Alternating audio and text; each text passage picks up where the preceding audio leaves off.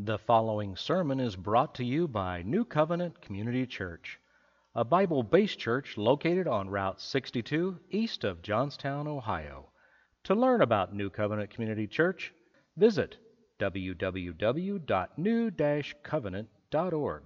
Again, that is new-covenant.org. Now, enjoy the message. I want you to be taking your Bibles. I would invite you to be taking your Bibles to the book of Acts, the 4th chapter. I want to invite you to God's house today. We certainly hope that you find the person of the Lord Jesus Christ to be your soft place to land, and the reason that you can traverse this life without worry, not without trouble. We certainly will have trouble, but we hope that you can go through trouble with good cheer, knowing that He indeed has overcome this world and all the tribulations in it. Acts chapter 4 is where we can be going to. I heard a humorous, funny story this week of a man who worked at a zoo. He was a zookeeper, and one of the gorillas, the only gorilla that this zoo had, died in the zoo, the gorilla exhibit. And funds were tight for this particular zoo. So rather than being able to afford another gorilla for this exhibit, they thought rather that they would simply buy a gorilla suit and ask the man that normally tended to the care of the gorilla to get inside of the suit and to do his best job to pretend. And he was rather embarrassed by this, and even though he was the one that was the caretaker of this animal, he still felt like he would do a very poor job of carrying out the task of acting out to a gorilla. But sure enough, he does it. He gets into the exhibit and he starts dancing around and making funny noises, doing the things that he had seen the gorilla that he had previously been the caretaker for doing. But much to his surprise and much to his dismay, he accidentally stumbled into the lion's cage. He was very fearful of this, and he started wailing and screaming, thinking that for sure this lion was going to come and just rip this costume open and eat the man that was inside the costume. And then, even much more to his surprise, the lion looks at him and says, "Man, be quiet. We're both going to get fired if you keep wailing like this."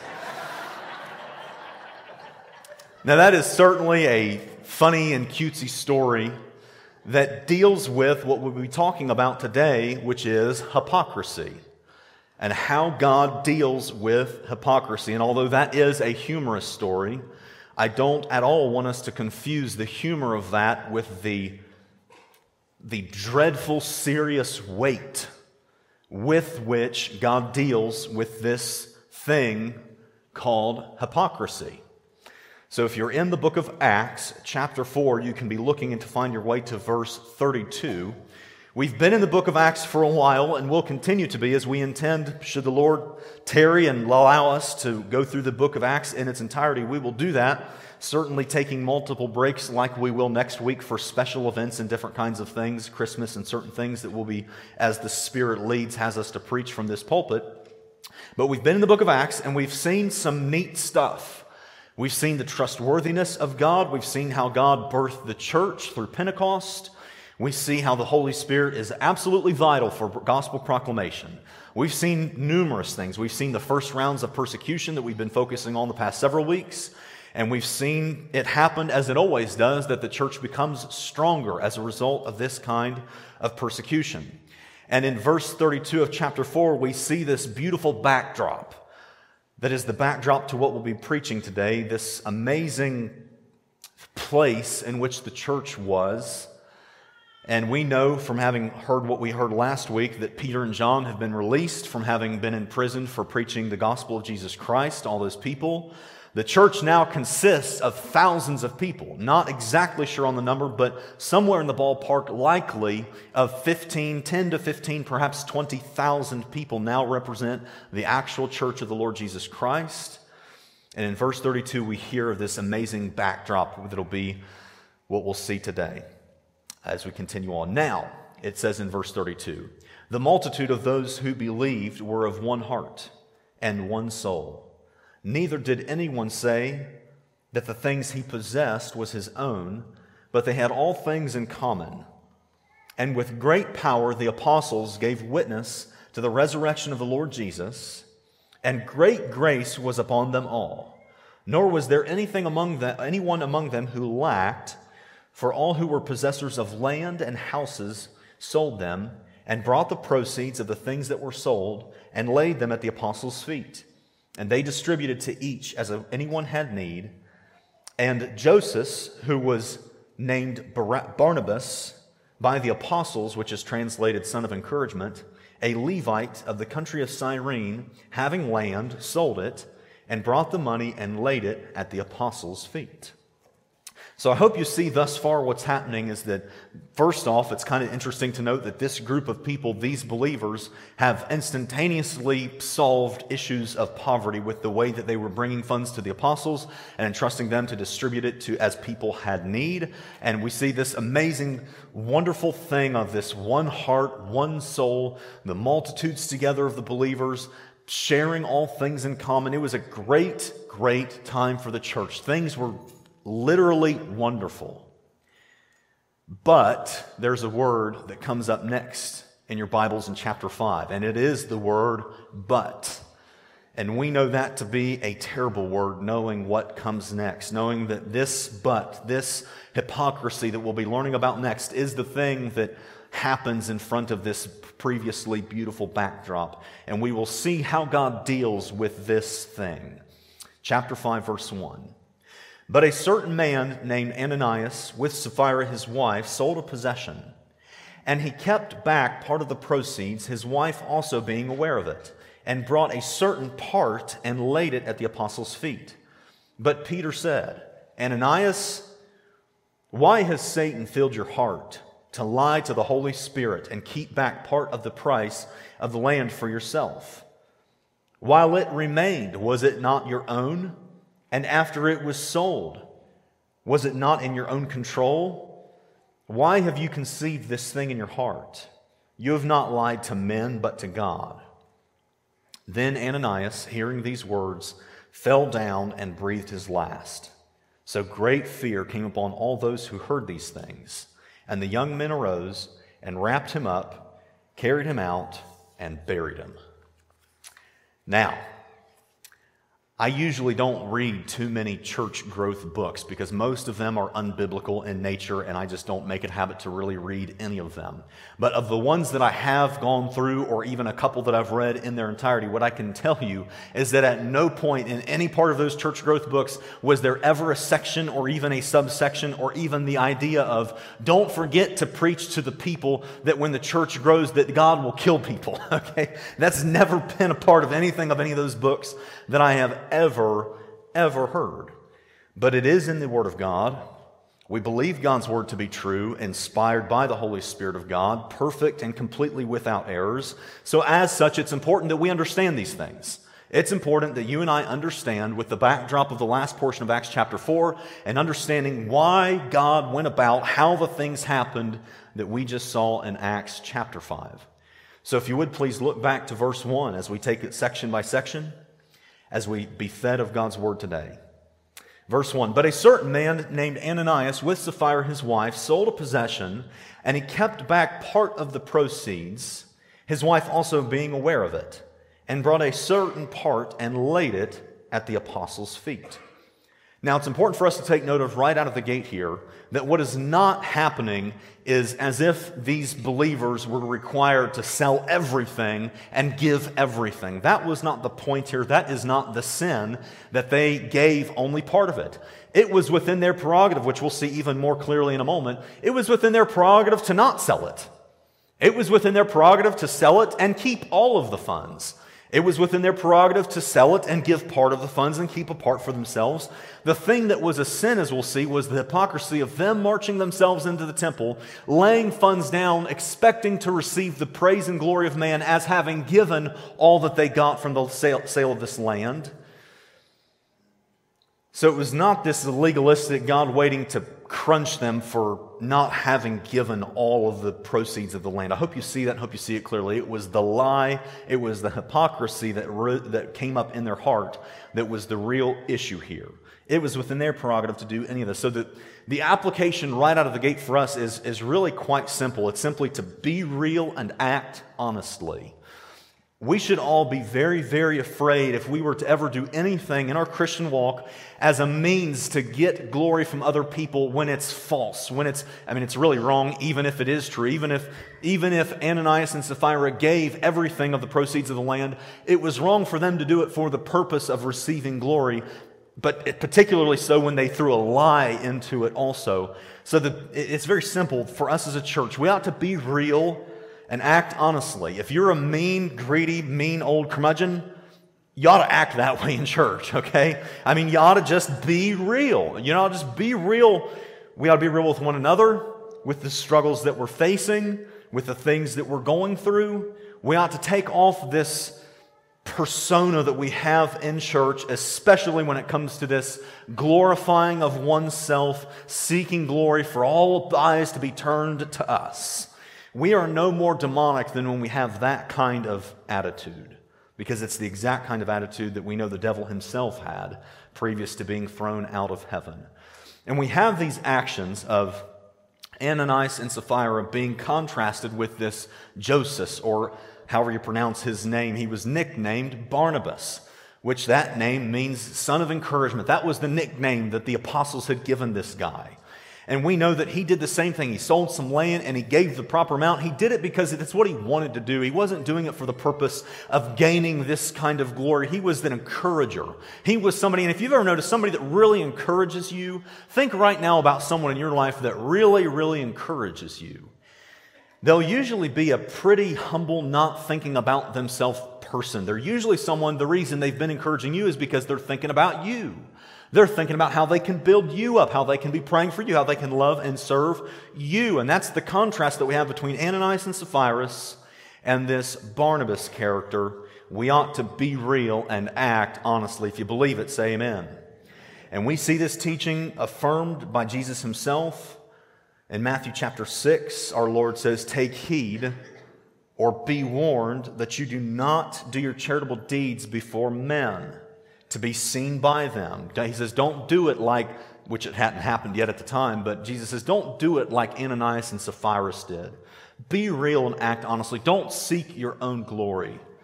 And Jesus continues on to say, "Otherwise you will have no reward from your Father in heaven.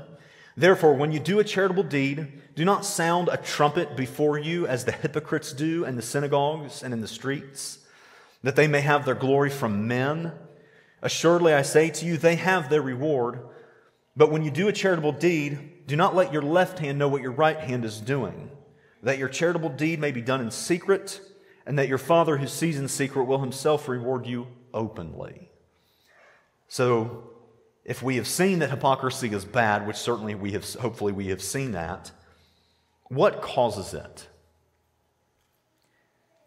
What caused Ananias and Sapphira to do this thing? Look to verse 3. "But Peter said, 'Ananias, why has Satan filled your heart to lie to the Holy Spirit and keep back part of the price of the land for yourself? While it remained, was it not your own? And after it sold, was it not in your own control?'" In other words, Peter says, when you had the land, it was yours to do with what you wanted to do with it, Ananias. Why would you take this thing and then skew it around into something that you're going to try to lie to God about this? And the reason it happened is because Satan has filled your heart, Peter says. "Why have you conceived this thing in your heart? You have not lied to men, but to God." So the answer is pretty clear of how this type of hypocrisy comes about. It comes about when Satan enters someone's heart. And that raises a very important question it makes us think, okay, were Ananias and Sapphira saved? Or Sapphira, rather, is her name. Were they saved? Were they believers in the Lord Jesus Christ? Because we have this, okay, were they filled with a demon, which we know biblically there's a model for unbelievers to be completely infilled with evil in that kind of way? Or we also know that for believers that they cannot be infilled but influenced. So which was it for Ananias and Sapphira? Were they filled with this kind of demon, or were they simply influenced by the devil speaking these things, these wicked things, into their heart? The interpretation of John MacArthur, among others, has been that they believe that they were believers, that they believed in the Lord Jesus Christ, and their rationale for that is, we saw in Acts 4, verse 31, part B, they were all filled with the Holy Spirit, and they spoke the word of God with boldness. Verse 32, now the multitude of those who believed were of one heart and one soul. There's some language there that makes us think that those believers that together, that they were all true and legitimate believers. And that's certainly important when it comes to where they're spending eternity, where Ananias and Sapphira are right now. That question is certainly very important. But when it comes down to what we're seeing God give us this morning from His Word, is simply this: it makes me wonder, what was that like when they were at the closing table with the realtor for that piece of land? When was it that Ananias and Sapphira decided to conceive this wicked thing to try and lie to God?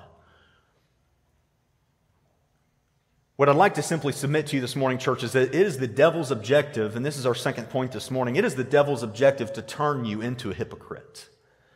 That is the devil's goal. That is the devil's plan. And it worked with Ananias and Sapphira. Again, not being 100% certain, at least to best of my knowledge, of whether or not they were believers.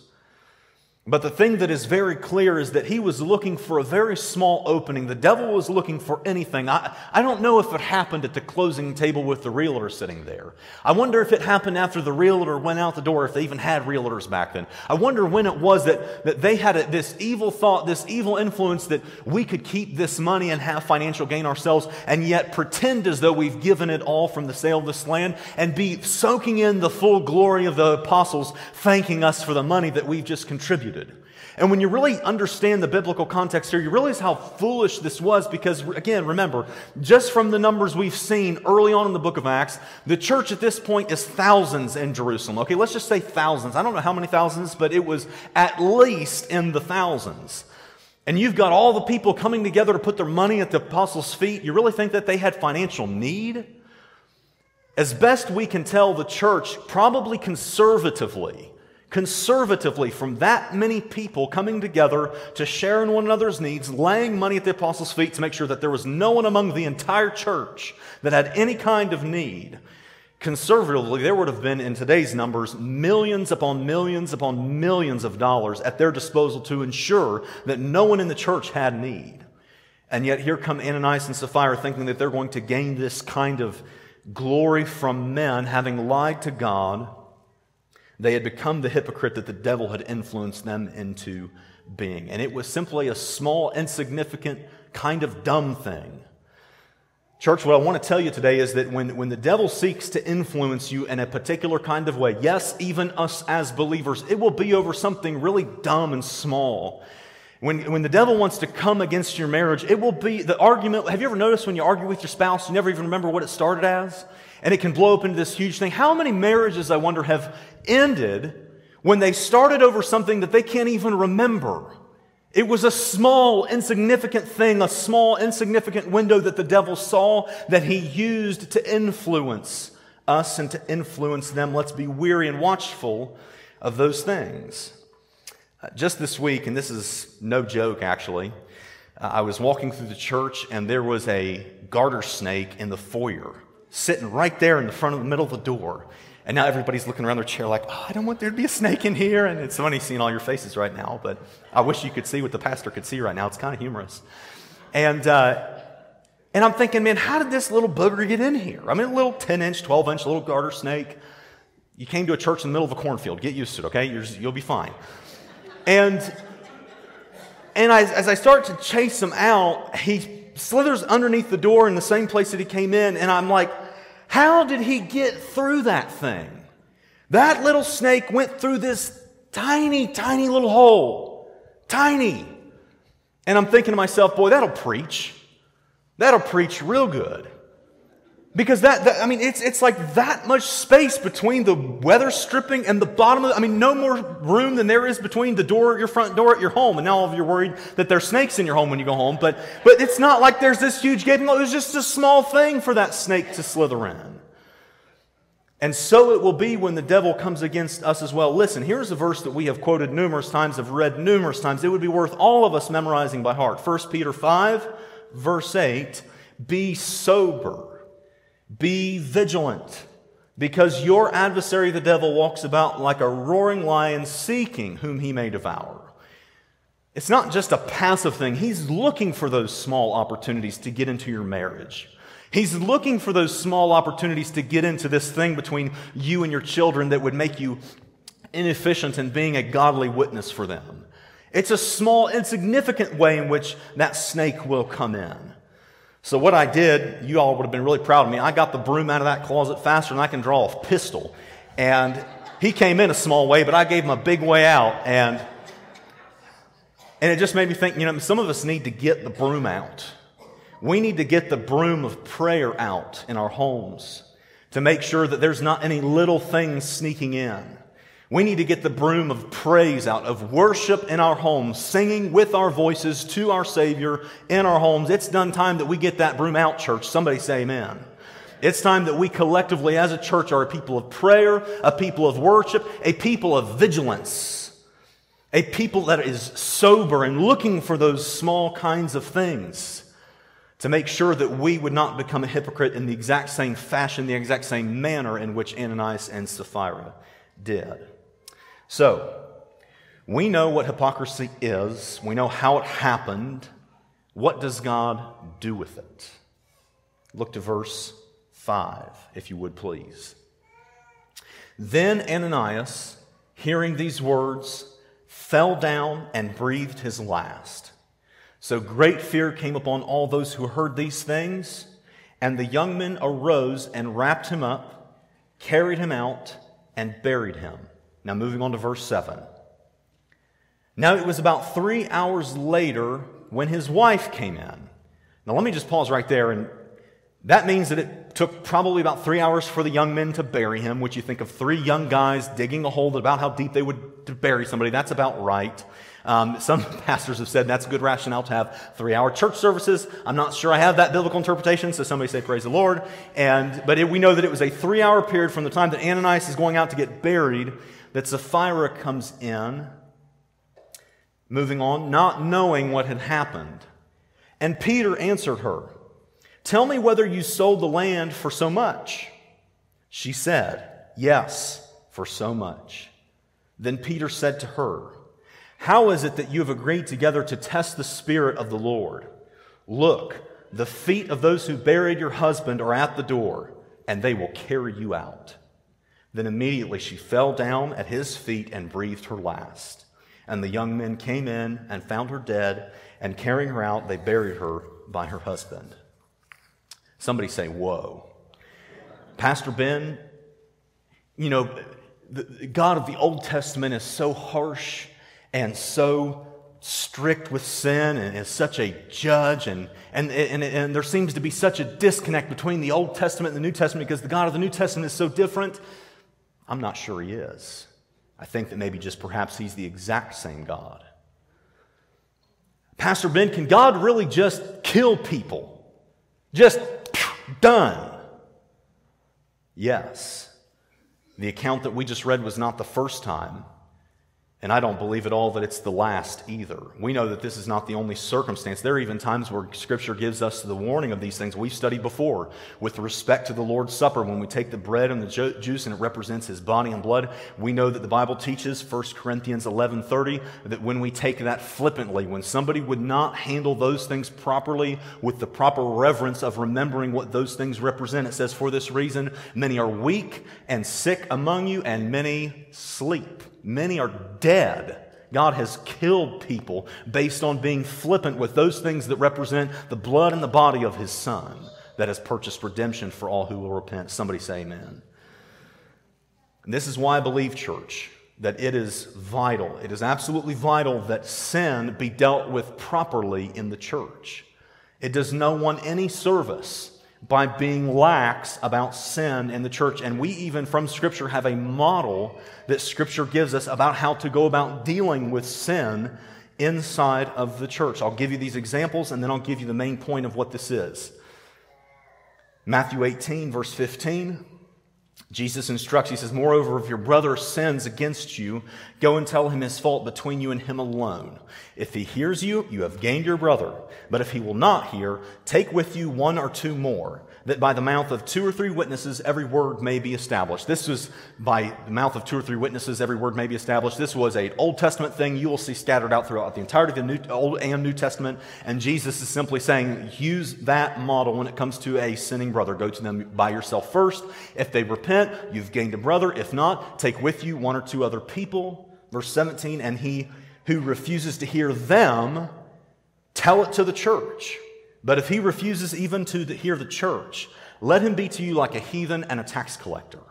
There was a process through which Jesus gave the church of how to deal with sin inside the church. Now, I have never been part of a church service where someone has stood up front and has said, this person is in sin, and one person went to them privately, and they did not hear them. And then on this date, 2 other people went with them, and that person did not hear those 3 people on this date. And now we're here to stand and tell it to the church. And we'll see whether or not they hear it from the church. And if they don't hear the church on it, then they would be treated as if they were an unbeliever. I've never been a part of a church service like that. I hope I never am. But what I am saying is that we are a church that must be committed to these kinds of things. And if you're saying, oh, then we better not sin, yes, that is absolutely the point. We must be very diligent not to sin. Listen to what Paul said when he was using this model that Jesus gave. 2 Corinthians 13, 1-2. He says to the church at Corinth, he says, this will be the 3rd time I am coming to you. By the mouth of 2 or 3 witnesses, let every word be established. I have told you before, and foretell as if I were present the 2nd time, and now being absent, I write to those who have sinned before, that to all the rest, that if I come, I will not spare. In other words, Paul says, if I visit your church, we're going to deal with sin, and we're going to do it by the book. We're going to do it exactly how Jesus said that we're going to do it. We're going to go through those steps of what people, I believe it was in the early 1900s, mid-1900s, and even now, people will reference it as church discipline. I'm not sure I really like even that term, but what I will say is that what the Bible says we must do. So tying this all in together with what we know of what we've already seen with Ananias and Sapphira, and seeing how God deals with this kind of hypocrisy, we are to be real and act honestly. We see that right out of the gate. The devil's objective is to turn you into a hypocrite. And finally, God's objective is the purity of His church. God is keenly, exuberantly, passionately interested in the purity of His church. And you say, Pastor Ben, why is God so intense? So intense that He would kill Ananias and Sapphira over this kind of sin. And even so much so that Jesus would give us this model of how to deal with sin inside the church, even meaning that if you got to a point where somebody was just bent on their sin, that you tell the whole church, say, hey, this person is in this sin, and if they don't hear the church, we're going to treat them as if they're an unbeliever. Love them, yes. Pray for them, yes. Preach the gospel to them, certainly. But they are not a part of this church. They are not in this fellowship of the believers. We are going to treat them as if they are an unbeliever based on this unrepentant, persistent sin. Why is God so intense about those things? I'm glad you asked. Look to verse 11, if you would please, as we see the reason for this. Verse 11, so great fear came upon all the church, you think? So great fear came upon all the church and upon all those who heard these things. And through the hands of the apostles, many signs and wonders were done among the people. And they were all with one accord in Solomon's porch. That was simply a piece of the temple. Verse 13, yet none of the rest, listen to this, and I hope if you're a believer this morning, you're paying close attention because this is vital. Yet none of the rest dared to join them, but the people esteemed them highly.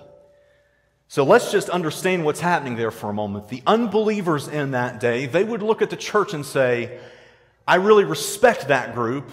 They have solved poverty among thousands of people in a millisecond. They are a dynamic people. They are a passionate people. They are an obedient people to their cause. This is awesome what these people have done. I respect them, but I don't want to have anything to do with them. I heard about those Ananias and Sapphira character that their God just killed at the feet of Peter.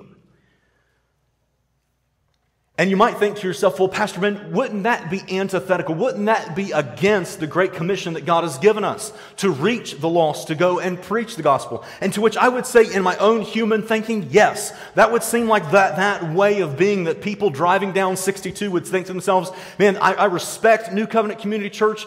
They have solved the issue of people having lack and need among that church, but I don't want to have anything to do with that church. We would think that would be a really bad thing to have people thinking, to have unbelievers thinking about a group of believers. But oh dear friend, look what it says in verse 14.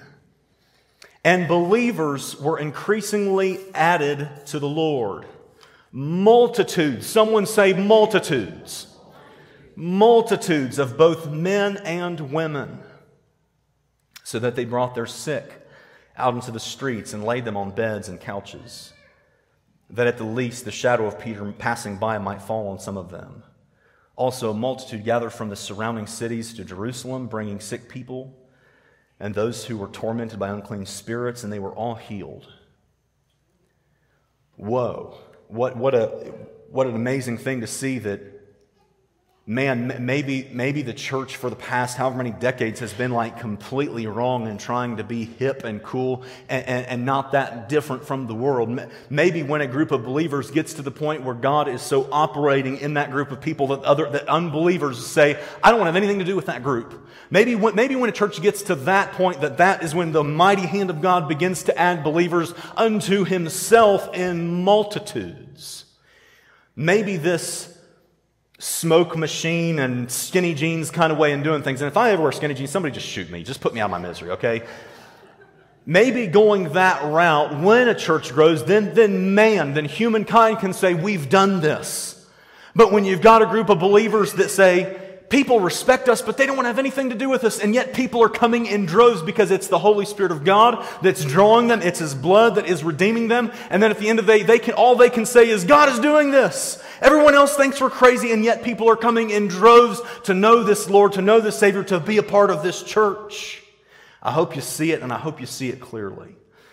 But when we ask ourselves the question, why would God make it like this? Why wouldn't God make it such that we are, as a church, are to be aimed at making ourselves as warm and as amazing and as welcoming and so that a complete sinner can come in and feel comfortable? Why wouldn't God make that the aim and rather make it such that we are to be a called out and a separate people and only relying on God's Spirit to be able to draw mankind unto Himself, and only for His blood to be able to bring people into this true, saved, redeemed state where their sins are washed?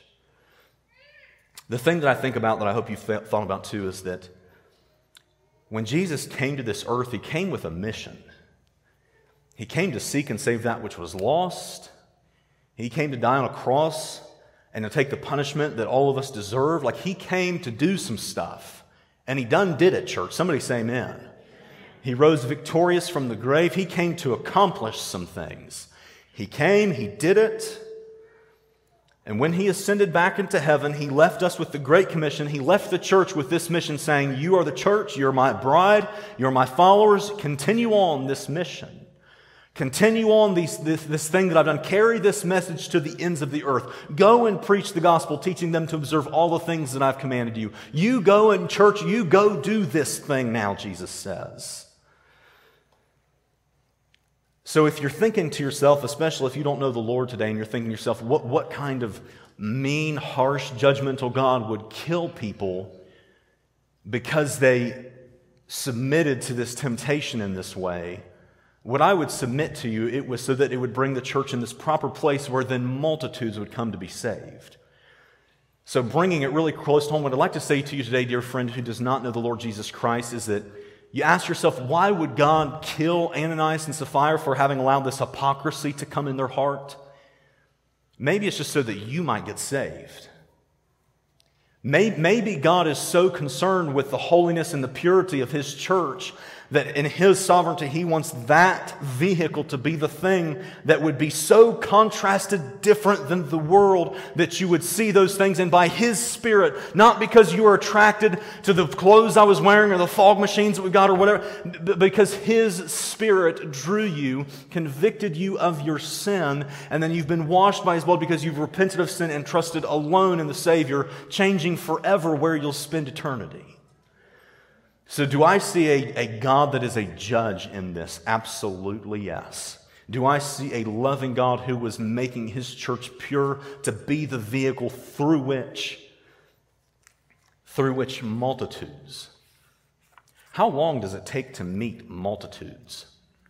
I don't even know how many a multitude is. They didn't really cover that in seminary. I'm guessing it's a lot. How long will it take if we all died today? How long would it take for us to meet the multitudes that got saved as a result of God's Spirit doing the work in making the church such that they couldn't do things in their own strength, and thus only God being able to get the glory in this awesome thing that we just understood of God being concerned, keenly concerned with the holiness of His church? How long would it take for us to meet all those people in heaven that were saved as a result of those things? And I'll simply leave you with that whether or not Ananias and Sapphira were saved, we think of what Abraham said all those years ago, shall not the judge of all the earth do right? I trust that whatever the judgment was that he made was perfect. It was an absolutely perfect judgment. And we don't know for sure, but what I would like to leave you with simply this morning is, have you been drawn by the Holy Spirit of God? Are you here just as a social club? Are you just here for some other thing? Or have you been drawn by the Holy Spirit? Have you been convicted of your sin?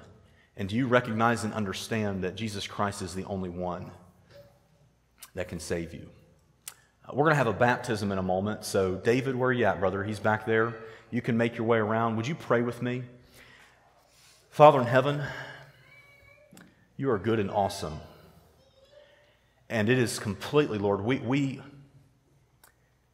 humble ourselves to recognize that it is You, the King of heaven and earth,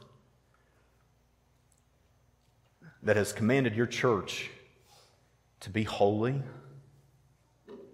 Father, remind us that that is not moral expenditure of energy to be that, but that it is a will submitted to You, a soul that has been washed and redeemed by the sacrifice that You made for us all those years ago, that is still saving people today. We love You for these things in Jesus' name. And all the church says, amen. For those that are helping with music, if you guys would come now, we're going to now switch gears and go into a baptism at this point. As David makes his way in, as you guys come up, we'll be worshiping again in just a moment. If you don't know this Savior, I always want to extend the invite to you every time that we gather as believers. The Bible says today is the day of salvation. This is something that you must attend to. This is something that you absolutely must. You don't know when your life will be required of you. I'll give you a hand, David, as you come on in. And this is a special thing to have David joining us in the baptism waters right here. You can go turn and have a seat because I know, having heard David's story, that the devil had other plans for this young man right here. And man, I can hardly speak when I think of the stories you shared with me, brother. Yeah. And it has culminated with him being drawn of God's Spirit. There was a time where the devil had him in a place where he would have had nothing to do with the church. But because the Holy Spirit of God has drawn him over these years, and he has come to know the Lord Jesus Christ, we're here to baptize him today. And how awesome is that? So, David, I love you, brother. And not only just as a friend, but as a fellow father of young daughters, we can shoot teenage boys together, man. It's going to be awesome. And when I miss, you'll be right there it's going to be great, man. It's going to be great. So, but to raise our families, and I'm just so glad that even through the mess and all the stuff that you've been through, that God has brought you to this place where you now want to be baptized because you're committing your faith to the Lord Jesus Christ. So, David, do you believe that Jesus is the Son of God? Absolutely. Do you believe that through his sacrifice only and trusting in that, turning from sin and trusting in him is the only way that a person can be saved? Yes. And have you done that? Yes. Amen. Then as your brother in the faith, I baptize you in the name of the Father, the Son, and the Holy Spirit.